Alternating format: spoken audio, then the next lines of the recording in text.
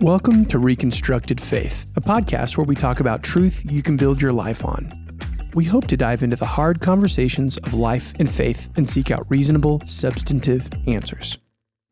My name is Colson Lechner, and I'm joined by Chris Legg and Bryn Starnes. This is Reconstructed Faith. Well, welcome back to the Reconstructed Faith podcast. My name is Colson Lechner, alongside my partners in crime, Chris Legg and Bryn Starnes. Bryn has welcomed her son. A new partner in crime for Bryn. Yes. Now, here's the thing. This might be coming out later. Oh, yeah. So we may introduce her son, Jack. Multiple times. Anyway, this episode, we've been posting episodes about politics. Right. And we are talking a little bit more about that, and the subject of church politics came up, and we're like, right. You know what, that is a serious thing that I think is worth mentioning, because that is probably a point of deconstruction for people. Sure. If not, can just really be a point of frustration and difficulty because it's people. Didn't we have John Redfern on an episode in the past, and he talked about how it the big attack on his faith, the big dent in his faith armor at one point was the way his father, a pastor, was treated by other leaders in the church. Yes. And I've got to think, as one guy says, he never wants to be on church leadership because he doesn't want to know how the sausage is made. Right. Like I just don't want to see it. Right. And his assumption is it's ugly. Yeah. And it probably often is. That makes sense. So, Chris, do you want to introduce our guest? Yeah. And how this conversation kind of came to be? Because I think that's cool to know. It will be cool. And so we're introducing today Mr. Sherrod. Howdy, hey. But not Chris Sherrod. Chris Sherrod, who, as we have said many times, abandoned us like we were nothing. He just like an old Kleenex. All man. kidding. So he went on to other things, Better places. yeah, bigger and better. Which is I was trying not to say that again because we've made that a lot. Right. But this is his son, Jordan. I guess he should be better known as my student. There you go. Because he was a student in my government class, my first one ever. Really? Yeah, I'm sure it was bad. But But this is good. Now we're coming full circle. Full circle. That's right. Here we are. Now the student has become the Jordan master. just didn't comment at all. Yeah. No. I was in that class. I was. That's true. I can confirm. I was present. Okay, and he had a question. Yeah. Yeah. So let's what brought the question up? Yeah. What's going on there? Right. So I'm studying 1 Timothy 3, Okay. which is all about church leadership, right? It's all about the structure of the church, both in what some call elders, so the overseers, right? And then the deacons, Right. and kind of those two groups of leaders, and how that's formatted.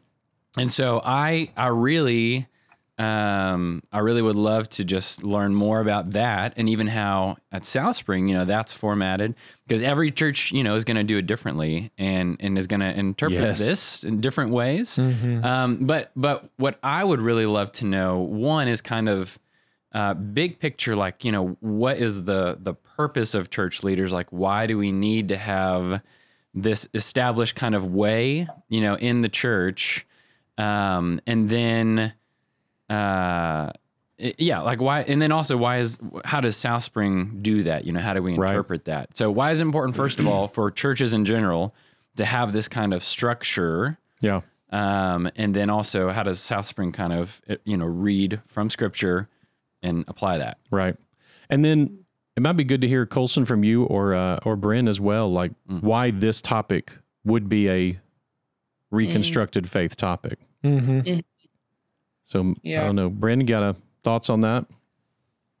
Yeah. Well, my first question is, like, can we clarify, how do we define church politics? Did you just say that? Question. Yeah, good question. My caveat is I just had a child, so if I say anything that sounds absent-minded, that's my. I'll just edit it to sound really smart. But if we can clarify that, I think that'll help us figure out what our next questions are. Because a lot of times when I hear it discussed, church politics is in the negative. Right. Well, I would say the vast majority. Is it like an unofficial thing of like by church politics, we just mean like the behind the scenes workings of what goes on and like the red tape and the gossip, like whatever it includes. Is that how we would define? That's a great question. So I wouldn't want to define it in a way that's automatically negative, because politics is just, how a group of people are led. And that's really all that politics means, is how a group of people are led. And a polis, meaning a city, like a metropolis. And so, and then how a group of people like that, how do you lead them, and what are the rules? What are the standards? And so it can be, because as we've said many times, it involves humans. Therefore, anything that involves humans can be, horribly gross and ugly. But it's also, I think most people would think of politics.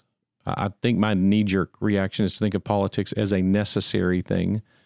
Maybe a necessary evil, but certainly a necessary thing. I mean, people have to have guidelines and rules. And if you're going to have a community, if you're going to have a culture, you're going to need that. If you're going to have a society has to have rules and ways that it's going to enforce those rules and decide what those rules are and all that kind of stuff. And so any community is going to have that, whether it's written or assumed or understood or not understood.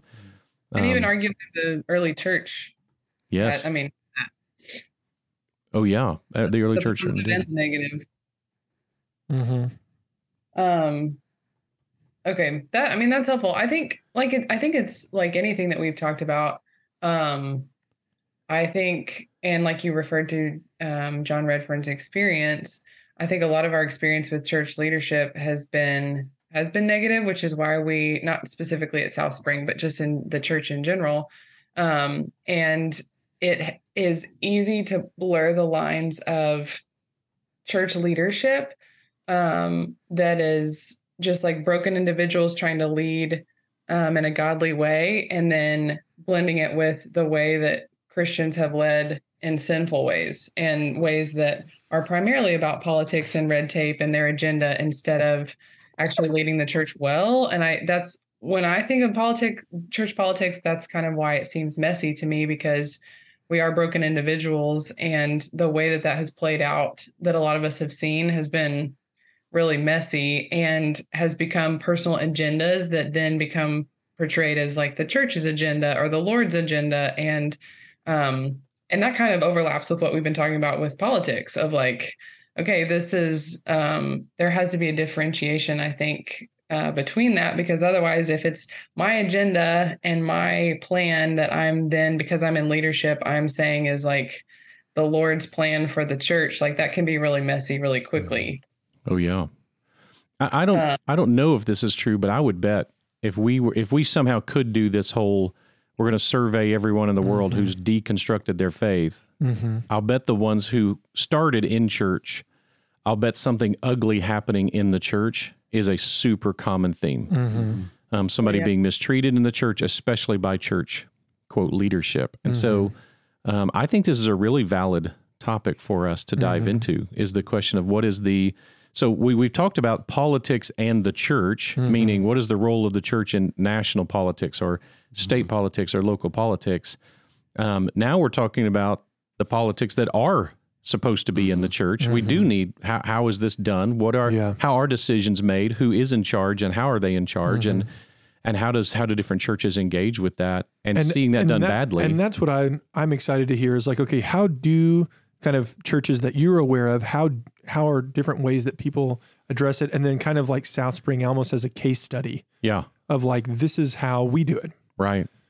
Yeah, that's a good point, Colson, because I think part of the difficulty of this is like, there is a lot of like reading scripture and praying for wisdom and then making decisions for your specific church. And I think the freedom that comes with that is, can be open for critique and obviously mistakes. And so like, what do we feel like is biblical, and what is decisions that the Lord like allows you to make for your church? Like, I think that's even helpful. Oh yeah. Well, and again, I know a lot of people have experienced, because when church politics is going well, when it's healthy, when it's biblical, then what that means is 90% of the people in the church know nothing about it. And so, of course, you're not going to be having all this warm, positive experience with the church politics when it's going well, because when church politics is going well, you're probably not experiencing it at all. Or at least you don't realize it. You don't realize, oh, how are these decisions made, or how was that decision made, and how did we decide which toilet paper to buy for the bathrooms, and how did we decide what color to paint things, and how did we decide all those to a master plan? Like, how did that get decided? Well, if it's all being done in a healthy way, it's not like you're going around like, man, my church really hit it out of the park at this last business meeting, because if things are going well, you probably weren't at the business meeting. And so, but when things go bad, when things go badly, that's when we start noticing church politics. And so, if again, when it's going well, we have no experience of it. We think we don't. When it's going badly, it can deconstruct our faith. It can help us deconstruct our faith very quickly.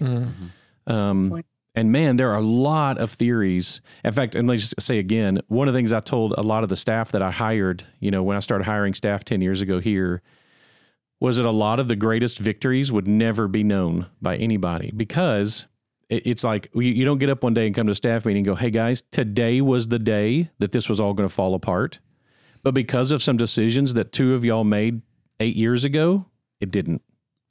Like, how do you can't measure that? How do you know that? Like, okay, you guys made healthy decisions. You do healthy boundaries with people. You taught this passage correctly. You did. And so here's the deal is, so there's nothing to celebrate today, but there's nothing, but things didn't collapse. That's right. Yeah. The fact that the things didn't fall apart is a miracle day to day, right? It's a miracle that we have civilization, not that we have things fall apart. That's normal. Yeah. So anyway, I'll give you kind of a big overarching is in different churches, there's more or less oversight from other authority structures. So the extreme high authority structures are going to be like, say, like the Anglican Church, where the English government, the Queen is the head of the Anglican Church, the King right now. The King is the. Sorry, I forgot she just died. Or in the Roman Catholic Church, where you have literally a central individual figure in the Pope who is the final decision maker and speaks for God, ex cathedra, like speaks the voice of God. And that cascades down. And so you have this very high central authority figure, and then each individual church is absolutely under the authority of those leaders. Right. You have somewhere in between there where you have several Protestant churches or others where they have like essentially like a legislative body or a convention, and that convention has oversight, has authority over the churches. So like what the Methodist Church has recently gone through, or they've had a big split at their convention level as a part of that, is the Methodist Church has a lot more authority than, say, in the Baptist Church, but they might say to a certain pastor, okay, we're moving you from one church to another. So you're saying the convention has more power in that. Yeah. And so that's the convention. My uncle was a Methodist minister my whole growing up years, and they moved 5 or 6 times because the Methodist, the convention and the denominational heads, I may be using the wrong word there with convention, but the denominational heads just said, hey, you're moving. We've picked a different church for you, and the people of the congregation, neither congregation had really a voice in that. Wow. Nor did my uncle.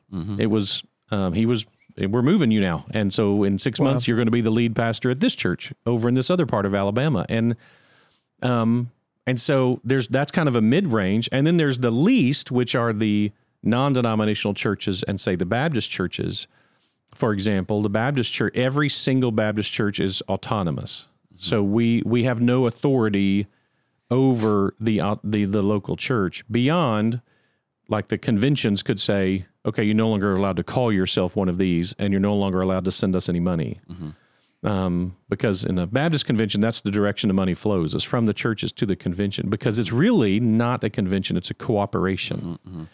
And so we work together for something. So each individual church has to structure its own church polity or its own church politics as it believes is best. There are patterns, but there's not a universal. So thoughts on that, questions on that? Like, that's one part of church politics that a lot of people are unaware of, is that different denominations, different aspects of Christianity have very different authority heads. I think that's a good framework for us to understand, okay, this is kind of where different people might be coming from. For you, Jordan, where does that kind of take you in your mind as you're thinking about teaching? Mm-hmm. Yeah. Well, I want to think a little bit even bigger too, that all of those on different levels have some sort of structure, have some sort of order, right? Mm-hmm. And so I'm thinking, okay, what does, and that's something that we all believe biblically has been set forth, right? That there is some sort of structure that we need. Structure and order, right? And order. So I want to know, kind of still bigger picture, what does that teach us about ourselves, and what does that teach us about God? Yeah. Well, when you look in Romans 13, we see that, and multiple other places, that God himself was the creator of authority. Mm-hmm. The concept of authority proceeds from God. Mm-hmm. There is such a thing as authority. It's a web that connects the universe. And a lot of, as we've looked at discipleship, a lot of younger people, especially starting in my generation, the Gen Xers, who we were the first generation of Americans not to be drafted into the military. Mm-hmm. And none has been since. And we're getting further and further from that, where, my father was not drafted, but could have been. His father was and so there's an authority structure that military teaches you. Mm-hmm. That's very clear. It doesn't have to be reasonable or rational. It just has to be the authority structure. And so, that's actually confusing for a lot of young people today. When I throw out there if you're a private and the sergeant gives you an instruction and it's a nonsensical instruction, not illegal, not immoral, it's just nonsensical, what do you do? So my best friend growing up was in the Navy SEALs, and at one point he was sent by a commanding officer to run copies, hey, Hawthorne, go run these copies. And he went and the copy machine wasn't working. And so he's trying to take the copy machine apart to fix it, and one of the other commanding officers over him comes up and says, Hawthorne, I don't think that copy machine likes you very much. He's like, no, sir, it doesn't seem to. And he goes, I think you ought to do push-ups until that copy machine likes you. Now, is there anything reasonable about that? Is that going to fix the copy machine? Is that going to... No, that's totally irrational, totally unreasonable. So what did my friend do? He did push-ups. He started doing push-ups. Yeah. And he was going to do push-ups until someone came and told him to stop. Mm-hmm. And the other commanding officer comes looking for his copies. Mm-hmm. And it's like, hey, Hawthorne, what are you doing? So-and-so told me to do push-ups till the coffee machine likes me. And he's like, oh, okay, well, stop doing push-ups now and let's fix the coffee machine. Mm-hmm. Well, that makes no sense. And yet the authority structure is very clear, especially in special forces type stuff. Mm-hmm. And so there's an understanding of authority that biblically is sound. And we can't unpack it fully here, but that we are required by ethics, Christian moral ethics, to respond to the highest authority. Mm-hmm. If the highest authority is, mom and dad, you respond to them. Or if the highest authority somewhere else is the teachers, then you respond to them if the highest authority. But keep in mind, no one can make you defy the higher authority. Mm-hmm. Mm-hmm. Does that make sense? Mm-hmm. And so if my friend's doing push-ups and a major comes along and says, stop doing push-ups, then he stops. And then if a colonel comes along and says, start doing push-ups, then he starts. The highest authority is the one he obeys. And so we see, for example, when we see Peter and John, I think it's Peter and John, when they're facing the Sanhedrin and they tell them to stop teaching the gospel. Mm-hmm. Well, under normal circumstances, I think they would have listened to the teaching of the Sanhedrin. They were their authority. But there's a higher authority than the Sanhedrin, and that's Jesus Christ, and Jesus Christ told them to preach the gospel. So they said, listen, we've got to obey you or obey God. You're making us choose. Y'all can debate about this, but what we're going to do meanwhile is go preach the gospel. Mm-hmm. Mm-hmm. And so, because Christ is the higher authority, and that's always going to be the case. By the way, every church member should respond to the authority of their church leaders, unless that would require them to disobey God, in which case they should stop. Mm-hmm. You never obey a human to that point. I think that's key, because I feel like we've talked about church scandal, and I think that's what's been confused so many times, that structure that you just talked about. And so people have felt like the church authority is the final authority. And so they have taken them as the same as God's authority. And then that's how scandal and hiding things and excusing behavior and, following a leader into sin has often happened, is confusing that concept that you just described. Yep. I agree. And it shouldn't happen. If any leader or a parent or a spouse or a government authority were to require us to break God's law, then we have to defy that authority. That doesn't mean we have to be a jerk about it. I mean, we can be gentle and kind and respectful, like we see Daniel as the story of Daniel is a fantastic example of somebody who runs into godless leaders, follows their authority when there's not a higher authority, but when there is a command, is willing to stand up to him and is always super respectful. O king, may you live forever, but I mean, you're actually going to die today. Like, God has already revealed this to me, and I'm not going to listen to and obey you because what you're calling upon me to do, I can't do. I won't do. Yeah. So that, you're right, Bryn, that's huge. And church members and children and spouses and policemen and everybody else need to be set free of the need to obey a lower authority when it's in defiance of the highest authority. That's a absolute ethical standard. That's good.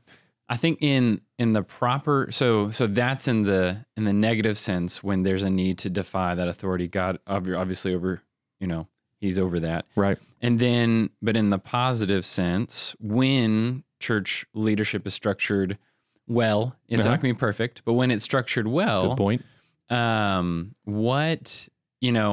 What is the benefit of that for the congregation, for the people, so why is that a good thing? How does that help us in our walk? I think maybe even talking to you've talked at some point about we all need some authority. We're going to have some authority, and a lot of us turn to ourselves as the authority, and we're terrible masters of ourselves. Right. And so I know that's a concept you've talked about. So kind of maybe address that in a healthy way. Yeah. What's the benefit for the congregation of a correct structure? That's a great question. The immediate analogy that came to my mind, because this will come up again, this analogy is of a crew of a ship. And so, and we'll take it a cruise line just, for whatever. But if you're on a cruise, it's really important to you that the crew knows what they're doing, and they're doing it well, and they're doing it in a sound and healthy way, consistently, hardworking, all the different things required to that. But again, if they are, that just means you don't know it. Now, if they start messing things up, you'll probably find out real fast. Yeah. They hit an iceberg, you're gonna know about that. But but there's a sense in which what healthy leadership allows is room to grow. It allows you the safety to grow. It allows you the space to learn to lead yourself. Well, even this just reminds me, like, what I get when you say that is even within a family, like with a mom and a dad, if there's turmoil and there's a divorce happening, me as the kid, I'm not able to focus on anything else besides that. I'm shook, I'm rocked. My mind is all on that. There's developmental issues, all these sorts of things. That's an excellent example too. But when that relationship is consistent and healthy, I don't think about it, right? Like with my parents. Right. And so I'm able to grow and learn and free to do that, right? Yeah. And encouraged to. Exactly. Yep. So kind of a similar concept. Yep. That's an excellent way of thinking about it, is that there are consequences for those under the leadership of the authorities, good and bad. So when the authorities doing what they should do and do it well, then there's the consequences: freedom, growth, peace, safety, attachment, to use one of the main psychological terms that we're learning about authority structures. And when it's not, when there's confusion, when there's no guardrails, when there's no rules, you guys, none of you guys may be old enough to remember new math, but new math was... I've heard the concept. Of this thing. Yes. New math was this concept that came out, if I remember correctly, it was like in the 80s is when I remember it coming out. And they started doing, and so new math was about doing math the way you want to do math. And so the kids were graded on their process, not their final answer. And the teachers weren't supposed to teach them, like, here's 4 plus 7. Listen, we're not going to teach you how to do that. You figure it out, and we'll grade you on your group process of solving the math problem, rather than if you actually get to, what would I say, 4 plus 7, 11, right? And so that doesn't matter. The generation that has made all our spending decisions here in government. Is it 4 plus 7? It's 31 trillion. But what happened was they had to kill it because the level of anxiety and fear it created among children was unbelievable. Like children would cheat in that they would try to look up how to solve the problem. Because it created so much anxiety and fear because there were no guidelines. You will appreciate also the parenting example when I'm teaching on parenting. there was a time when I lived in Dallas, Fort Worth, and there was a big mix master at I-35, and it's like 150 feet up in the air. And I remember when they were building it, and this, I wish I got a picture of it, but it was, they'd built the entire thing, but they didn't have the guardrails yet, the 3-foot tall concrete guardrails. And there was a work truck driving across it. And in the middle of the road, going about 1 mile an hour, this guy was just creeping along, like just as slow. Like I just made my feet hurt the thought of driving on that thing. Yeah. They put 3-foot guardrails up, and all of a sudden people are going to be going 40 miles an hour on it, right? Right. Well, and this is an example that obviously you're a counselor, so you've probably heard of this, but I've heard of this example a lot of times with a case study with a bunch of kids in a playground with no fences around the playground at all. They all are going to group together in the middle, right? But as soon as you put fences, the kids go all around the entire area and all around it. Yeah. So that's what authority is meant to accomplish. It creates safe boundaries. It creates protection. It creates good decision-making. There's a trust and a faithfulness that people can rely on. Now, it's a great question is how much should we, when things seem to be going well, does that mean that as the people being led, does that give us permission just to ignore it? No, because that's dangerous. And it's one of those things we joke about here is that we have budget meetings 2 or 3 times a year, and typically we have less than 2 people show up for the budget meetings. And I've been at churches where things were tough, and believe me, a lot of people show up at those budget meetings, and it can be really contentious. I think here the lack of attention to the budget meetings is meant to be an indication of trust. Like we trust that the leadership has done well. We budget and by the way, I think we are very trustworthy. However, there's also a part of me that worries. I'm like, is this trust? I think is very, very healthy, but is there come a point when trust becomes neglect or irresponsibility? And so I want people to come in and know the budget. Interesting, though, that's a fine line that you're walking as a leader. I don't even know where it is. Yeah. To encourage people, we want you to be involved, and we want hard questions. We work hard at this so that we can answer your hard questions. Right. And so because this is okay to come in and ask hard questions of your leadership. And if your leadership can't handle the hard questions, that's usually a sign of unhealth or they're defensive about it or whatever. Now, if you're being a jerk, they're being defensive because you're a jerk, not because of your hard questions. Right. But What were you saying, Brent? Well, even like you've talked about in the past, like just because you trust your leaders doesn't mean you should stop asking them hard questions because we're all,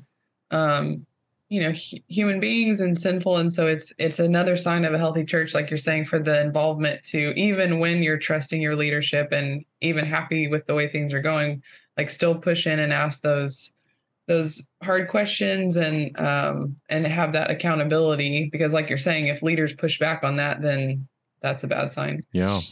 And again, I want to communicate tone, just since we're talking about this.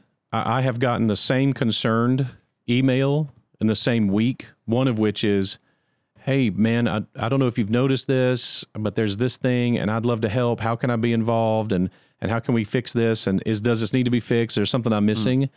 And then the very same concern come in, are we just going to let someone die? Is that our plan? Like, why have y'all screwing us up so bad type of, and you're like, oh, wow, those, if I'm defensive, I'm not being defensive at your question. I'm being defensive at how horrible a tone you took to start this conversation. When you do talk to leadership, I would encourage you, do like Daniel, be respectful, be appropriate, assume positive motives, but ask the hard questions. And that will teach you a lot about your leadership, because if they can't do that, then there's a problem. Right. But you need to check your own attitude when you come in, because if you come in with your fists up and your voice raised, don't be surprised if they get defensive. Right.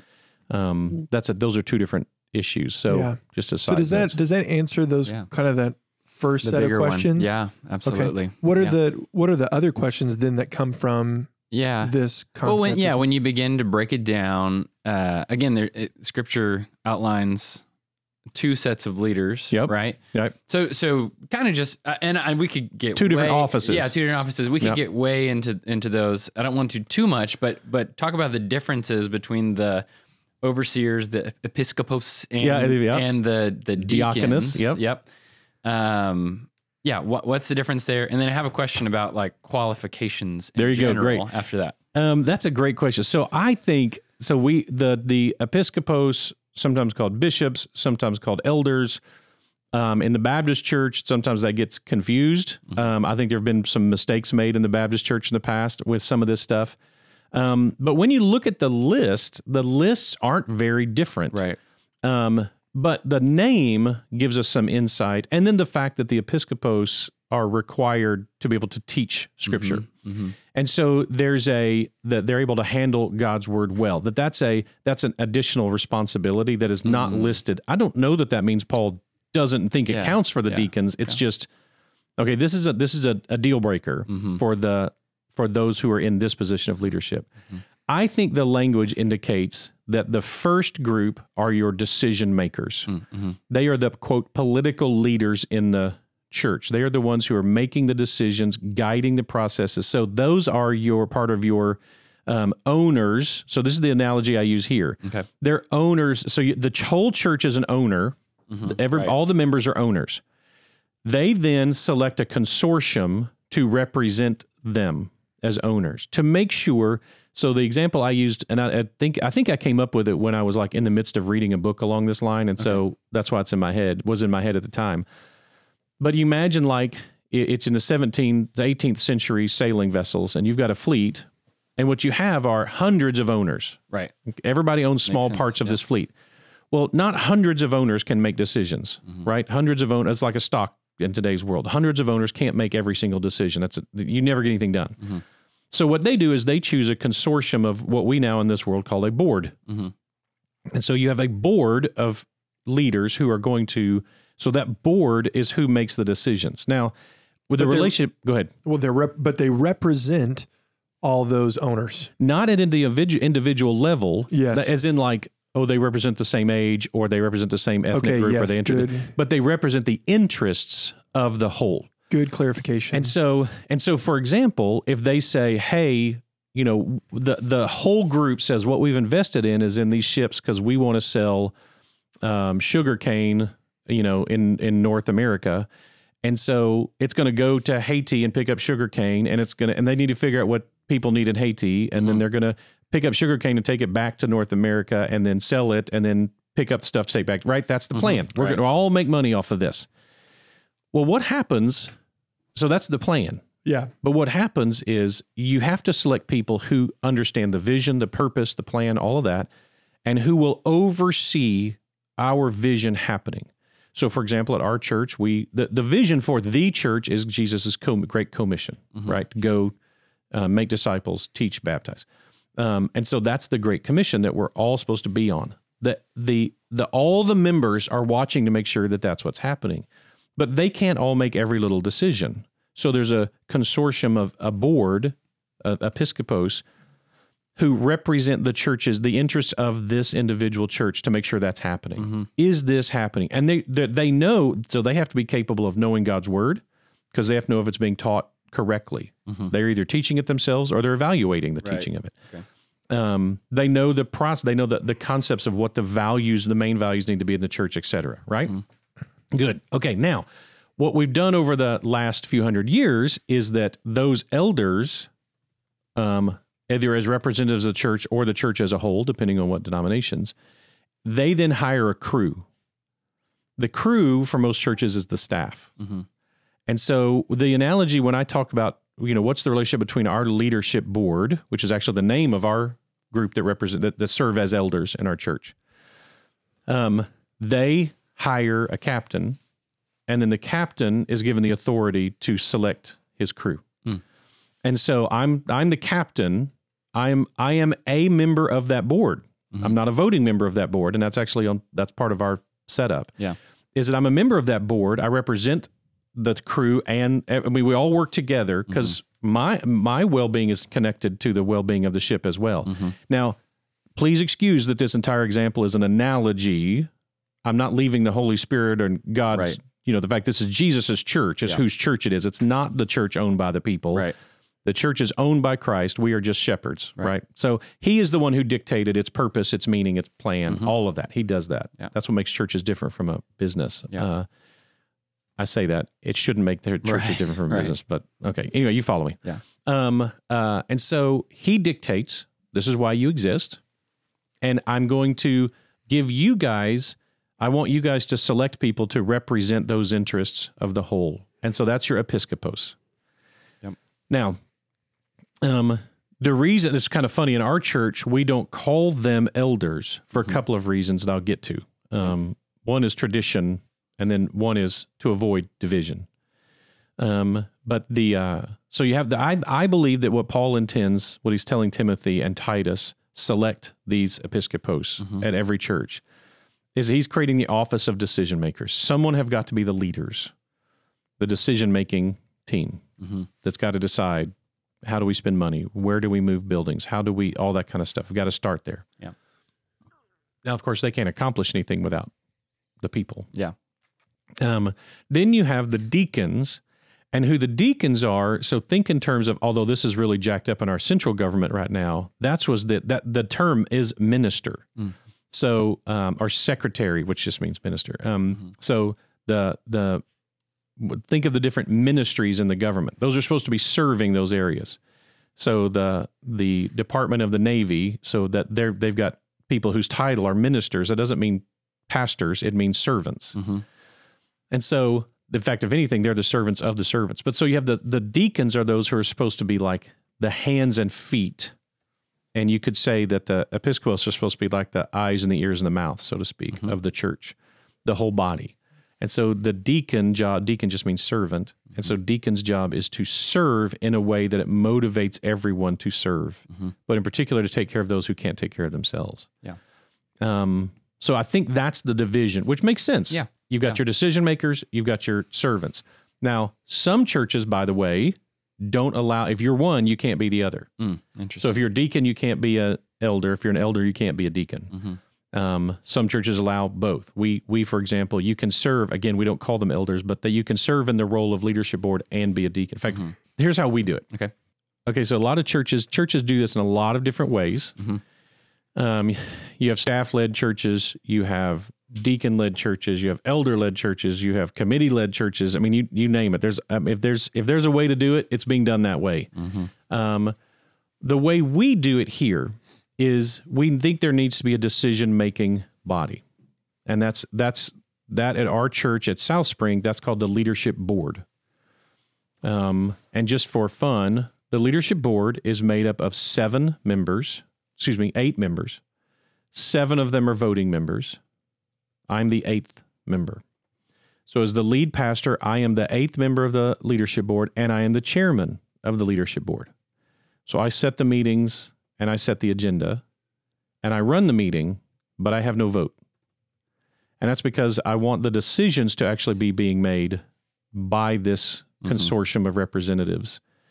And to be perfectly honest, if I can't lead without a vote, then there's something wrong with my ability to lead, in my opinion, as well. So that also provides covering for them, and part of their desire for that was to provide covering for me, so that when we make a decision, they're the ones going like, we own this. Yeah. We don't need the pastor to, roll under the bus here. Right. We own this. We made this decision, which is really cool because it's a very strong over shepherd, which is the picture in 1 Peter 5, that some of you desire to be elders, and that's a good thing, but he refers to them then as being kind of over shepherds of the people, but under shepherds under Christ, right? That's good. And so that's the responsibility. And so there's 7, there's 8. One is me. One is the chairman of the deacons. So the deacons select their own chairperson every year, and that person serves a 1-year term on our leadership board.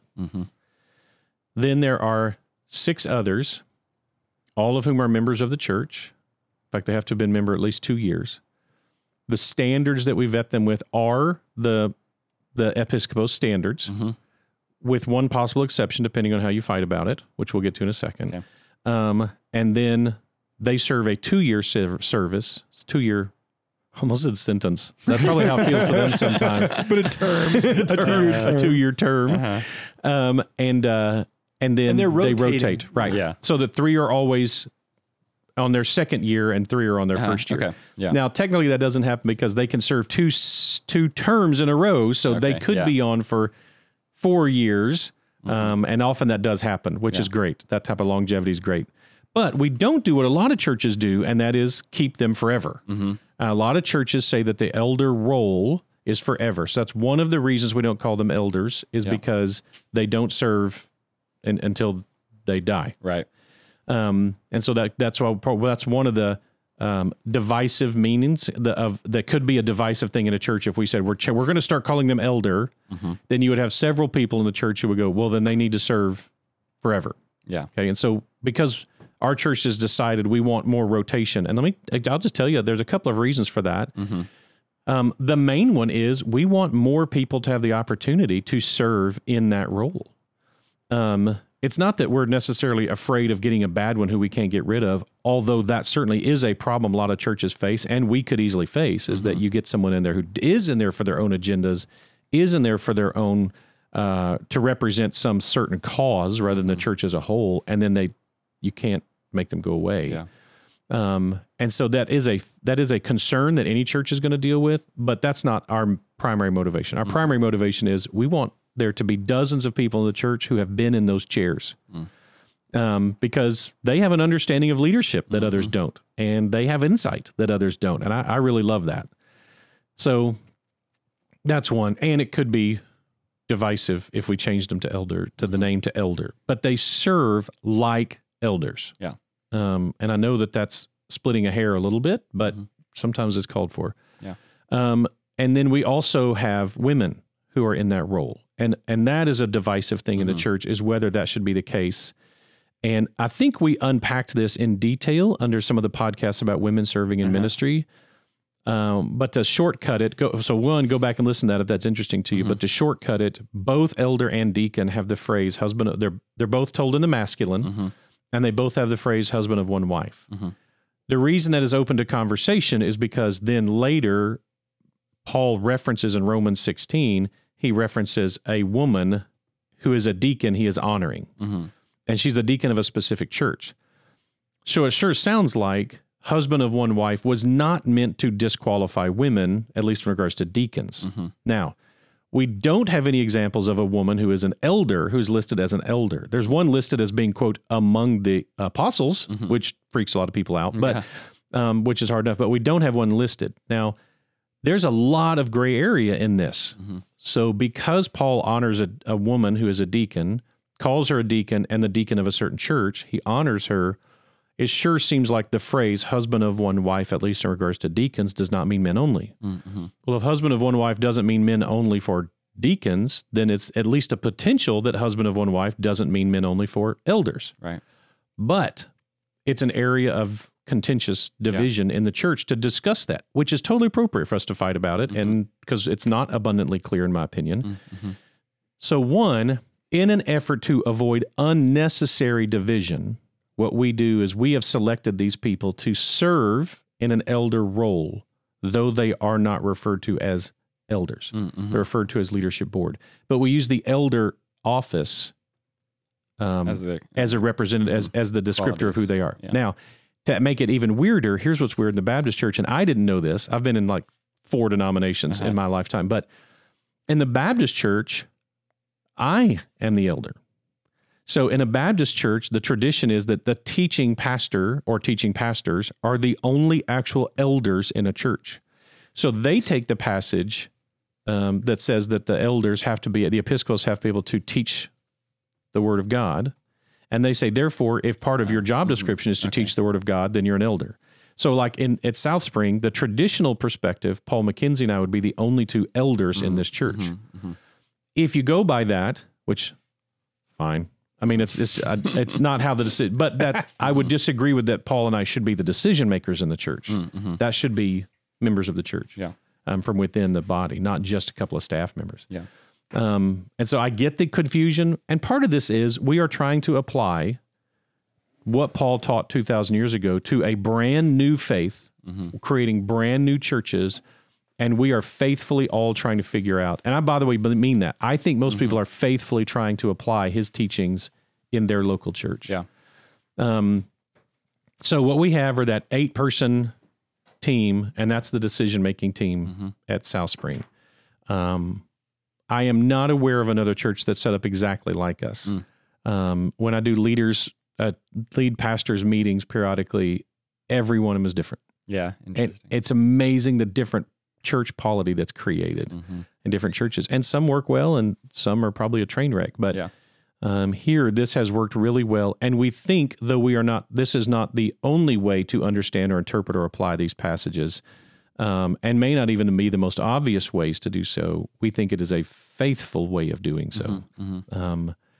And then deacons, we have deacons at the church, and their job is to serve. They have no, quote, political leadership at all. They have no decision-making outside of their own group. And what I love, too, so I'm a deacon, and I love that, and as I was reading 1 Timothy 3, I feel like it goes along with what the way South Spring does it, is that it is highlighting people who are already serving and kind of showing, hey, these are some people that we could follow. You could walk in the way that they're doing things, right? And so I love that because what that does is it really it encourages us to say, hey, we see what you're doing, like keep doing it, you know? And so I feel encouraged by that. And want to keep serving because they've said, hey, keep going, you know? That was a funny thing. One of the funny things about this, so applying the elder conversation to Episcopals is very complicated. What makes the deacon one complicated is you think, aren't all Christians supposed to be deacons? Like, how is that a title? Yeah. And what we've decided is we take people who are deacons, meaning they serve. Ministers. They serve faithfully in different ways. And what we do is say, we now want to make it official so that we can point you out. So that when people say, what does it mean to serve at our church? I can go, well, look at Jordan. He's a deacon. I want you to serve like he serves. And so that you become a leader in service. And that's what a deacon in a church is. Everybody's supposed to be serving, but the leaders in service, not the leaders of the church, but the leaders that are showing the church how to serve, those are your deacons. That's good. That's the plan, at least. And again, as Bryn said, and as we've said so many times, we have to deconstruct our faith in humans because, of course, this gets messed up. And anytime you involve humans, it's going to get messed up. So I think this question applies to what you just said then. So there's a pretty good list for both of these of qualifications, right? So talk about, is this, in general, when I think about so-and-so, these are the qualifications they have. And so specifically what I'm trying to think of is if someone stumbles in one of these areas at one point, but then is maybe, I don't know, repentant or talk about what, how do you look at someone and say, these are your qualifications of this huge list? So one, we're still at the place where we feel the luxury of engaging with each of those conversations as a standalone versus saying, well, this person had a divorce in their life, so they're out. Or this person is an alcoholic in recovery. Oh, but they had a bad weekend. Now they're out. And so instead of going, okay, we're going to create a new Torah with a whole bunch of rules and then go, okay, now you're cut. Right. What we do is we, as a leader, this is one of the jobs of our leadership board, is to engage with each of these. And very often it means, so this is what it revealed that's so powerful is you want to have those conversations with friends who love you. And so if you're not being friends with and loving those people, if no one is being friends with and loving those people who are really struggling, but who also have the capacity to lead, then what that means is there's no one there who can have that conversation. And so I've gotten to have the conversation, recently, like, hey, we all love you and we think you'd make a great leader, but you had this big mess up in your life a couple of years ago, and we're going to ask you to give it more time. Let's wait another year or two before we talk about you going into leadership. Let's make sure your things are still good. Well, that's not a fun conversation to have. But you want it to be with someone who knows you love them. Right. And so that's part of what we do is at the leadership board level, if there's someone who we see nominated for something and we're like, he probably or she probably shouldn't have let themselves be nominated, then we go to that person. And I've had to have some uncomfortable conversations, certainly saying, listen, it makes clear that, this is not someone who is, for example, drunkenness is not an issue for them, that they're experiencing victory in regards to the addictive things in their lives is probably a big application of that, but certainly in regards to alcohol. And I've had to say, I've seen you around, I've spent enough time with you, and I think probably you're dancing on this edge. And so I love you. I want you part of our church. I want you involved in these things, but I don't think you being on the leadership board is a good idea right now. Mm-hmm. And that's tough. Or, you know what? You're kind of a divisive person. Mm-hmm. And I think you like to quarrel. And that's your thing. I mean, you like picking fights online and you like causing, you're kind of internet troll. And listen, if that's your thing, fine. Like I'm not telling you can't do that. I'm just saying not quarrelsome is one of the requirements for this. And so I think you need to decide, do you want to have that reputation? And if you do, great, then don't let anybody nominate you for leadership board or to be a deacon. Mm-hmm. If you don't, or you've got a huge crisis going on in your home, your kids are out of control, like here's what I'm going to recommend you do. Instead of joining leadership board or being a deacon, what I'm going to recommend that you do is, why don't you take that time and either get training or counseling or something to learn how to manage your home better, or just spend that time with your kids. Yeah. And so I think there's a lot of there's a lot of spiritual holiness issues in regards to it. There's a lot of pragmatic issues, but here's what it isn't, Jordan, is, man, you've got to have it all together or you can't serve. Mm-hmm. You can't be struggling with any of these areas or you can't serve, because then none of us would get to serve. All of us are. If you read through that list and you go, man, I'm nailing this, you are certainly not welcome on any role of leadership or service at the church. If you think you're nailing them, then that seems like a much bigger warning sign. A bigger issue there. If you go like, God, I feel like I generally have victory in these areas, and here's the one or two that I struggle with the most, and I eat too much, or I, sometimes I fall in the temptation of pornography or whatever, but here's what I'm doing to fight that and struggle against that. And then you go, okay, well then that sounds like you're trying to live the disciple's life. That's good. But again, the failure, if you look at your leadership and you say, oh man, he must have it all together, or they wouldn't let him be the lead pastor. Don't do that. Yeah. You're just setting yourself up for your faith to be built on something other than Christ. That's good. So that's interesting. That with what I was really interested in. So that makes sense within the church to have people you can see that are setting good examples, but also are real and struggling, and you can follow in those those examples. There's a mention about the overseers too, is that they are thought of well by outsiders. Yeah, isn't that interesting? That's really interesting. Yeah. Can you speak to that? Like, why is that important? So I think there's a couple of things the way that plays out is the reason you want, especially those who are leading in the church, to have a good reputation, is that, yes, there will be some people who don't like you, but that's always going to be the case, right? Mm-hmm. But if your general reputation in the community is that you're an unkind person or not a generous person or just kind of a big jerk, then that's a hard, people are going to link that your character flaws to the gospel. And they're going to say, well, I can't go to that church because of this guy. Mm-hmm. And all churches face that. And we struggle with, how do we let people serve who are broken and jacked up and everything else? But how do we also tell them, listen, we can't let you be one of our forward-facing leaders in the church because your reputation is that you're dishonest. I mean, you run a kind of business, and the way you operate in your business, you're thought of as a dishonest person. And so what are we saying if we put you in a position of leadership? And again, that's really tough. And those are tough conversations to have. And a lot of times you can expect, so you're going to get the response you get anytime you confront somebody on something. They're either going to say, oh my gosh, you're right. I need to change that, or I don't know how to change that, or whatever. Or they're going to say, you know what, if you don't want me to play, I'll take my ball and go home. Right. And which is just probably creates a healthier church when that does happen. Yeah. As hard as it is, it's also probably, and it may make another church a little bit less healthy. I have one last question. I think that'll be a good wrap-up kind of question.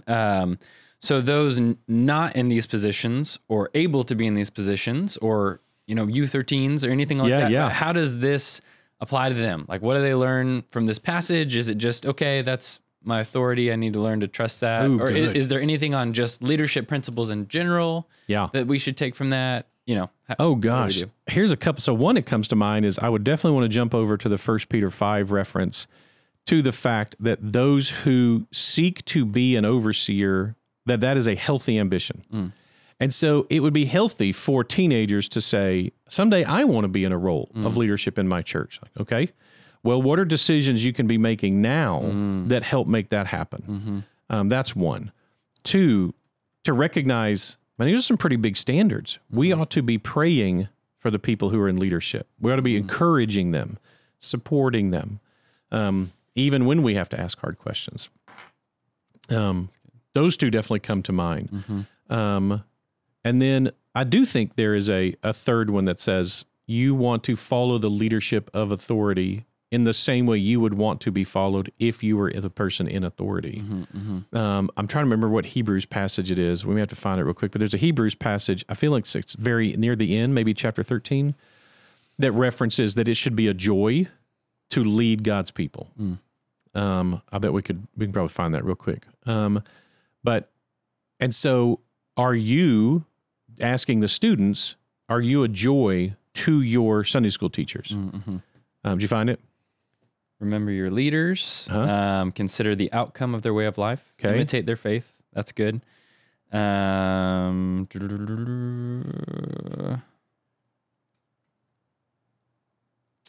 have to look for that.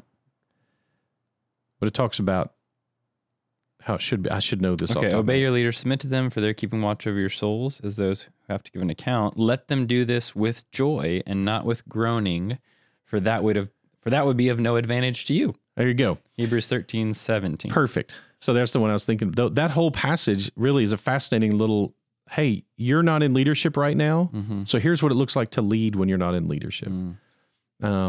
And so that's a great encouragement. Is it a joy to be your Sunday school teacher? Is it a joy to be a deacon in the church where you are? Is it a joy to be your student minister? Is it? And I think that's a great question for kids to ask. And even for Christian kids to be asked, is it a joy to be your teacher at school? Or do you make their life, a living hell? And so Christian kids should be a joy to be led at school too. Now, that doesn't mean they don't stand up for what's right. Of course they do. It doesn't mean they don't, there's certain times that you might have to defy leadership. But even then, it should be done respectfully. Yep. So there's some good, that's a lot to cover. That's good. Anyway, that gives you a good insight kind of into how we do it in some of these big pictures. And it also shows how easy it would be for someone to experience anything other than a healthy version of that. Yeah. And the temptation is to say, well, if that's the church, if that's God, well, then I don't want anything to do with it. And I can't tell you how many people I've heard who have come to our church and then said, like, I'm so afraid of everything's going to fall apart. We're going to have a split. We're going to all these bad things they've experienced in church leadership. And I get it. And there's a lot of trauma involved in that. I've been there. I've experienced it from the inside too. Yeah. And once again, we just have to delineate between what is God and what are God's people who are jacked up, and what are even people who aren't God's people, but who are part of his church. Right. And there's plenty of lost people in the church too that are going to sometimes make life really tough. Yeah. Thank you for joining us for this episode of Reconstructed Faith. If you enjoyed what you heard or were challenged, please leave us a review. It'll help other people find us. If you have questions or a topic you'd like to hear discussed, shoot me an email at info@southspring.org. Reconstructed Faith is a resource of South Spring Baptist Church. Remember, don't give up, trust God, search for answers.